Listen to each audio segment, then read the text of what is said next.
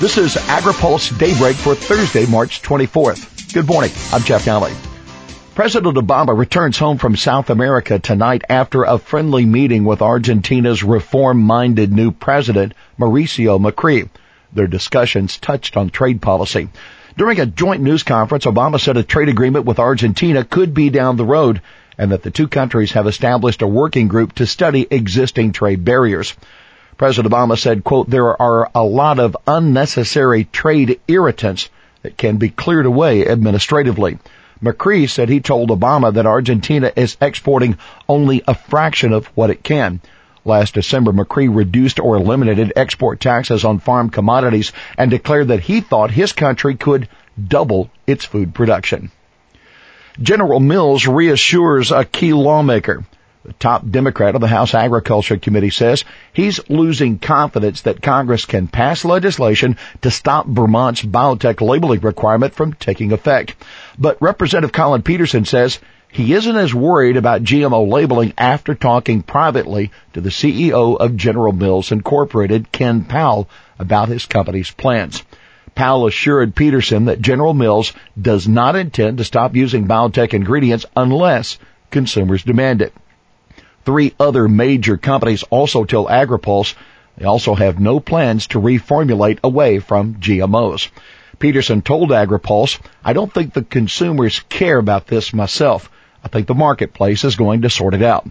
The General Mills CEO told Peterson the company had to make plans to start labeling its products because of the steep penalties for non-compliance with the Vermont law. Companies can be fined $1,000 for every item that isn't labeled properly. Peterson said the recent announcements by major food companies that they plan to start labeling are likely to take some pressure off the Senate to act on a bill to preempt state labeling laws. Pork producers make a plea to the Department of Agriculture. Leaders of the National Pork Producers Council are appealing to the USDA's top lawyers not to settle a lawsuit filed by the Humane Society of the United States. HSUS is challenging the NPPC's sale of the trademark slogan, Pork the Other White Meat, to the National Pork Board. NPPC President John Weber, who met with the USDA's General Counsel yesterday, says his group fears the department, quote, already has thrown in the towel. The House budget lays out SNAP cuts. The House Budget Committee is proposing a number of cuts to the Supplemental Nutrition Assistance Program, formerly known as food stamps.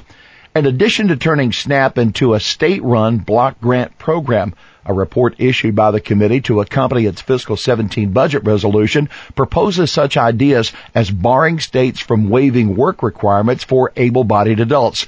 Another proposal would restrict the benefit balances that SNAP recipients can carry over from one month to the next.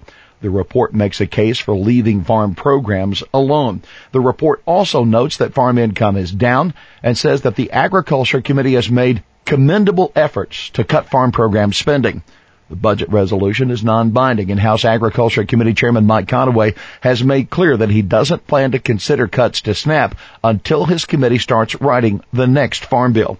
House leaders postponed action on the budget until next month. That amid a revolt by conservatives who want to cut domestic spending. Farm groups are wrong to protect SNAP, according to one lawmaker. Kansas Republican Tim Huelskamp, who's one of those conservatives pushing for new spending reduction, says billions could be saved from cutting SNAP.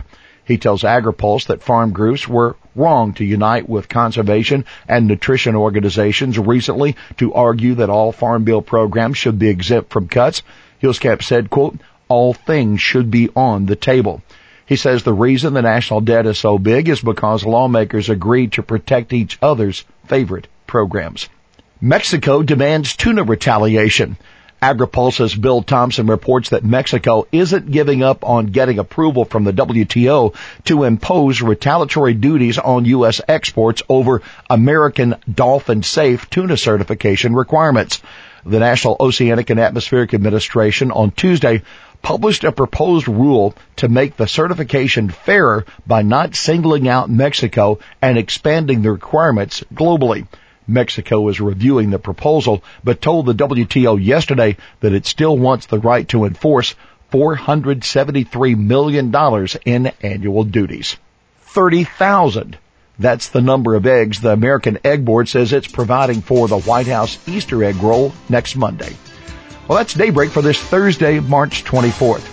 Agri-Pulse Daybreak is brought to you by McLeod, Watkinson & Miller, America's most experienced law firm in agricultural and derivatives law, and by the United Soybean Board. For the latest news out of Washington, D.C., visit agripulse.com. For Agri-Pulse Daybreak, I'm Jeff Daly.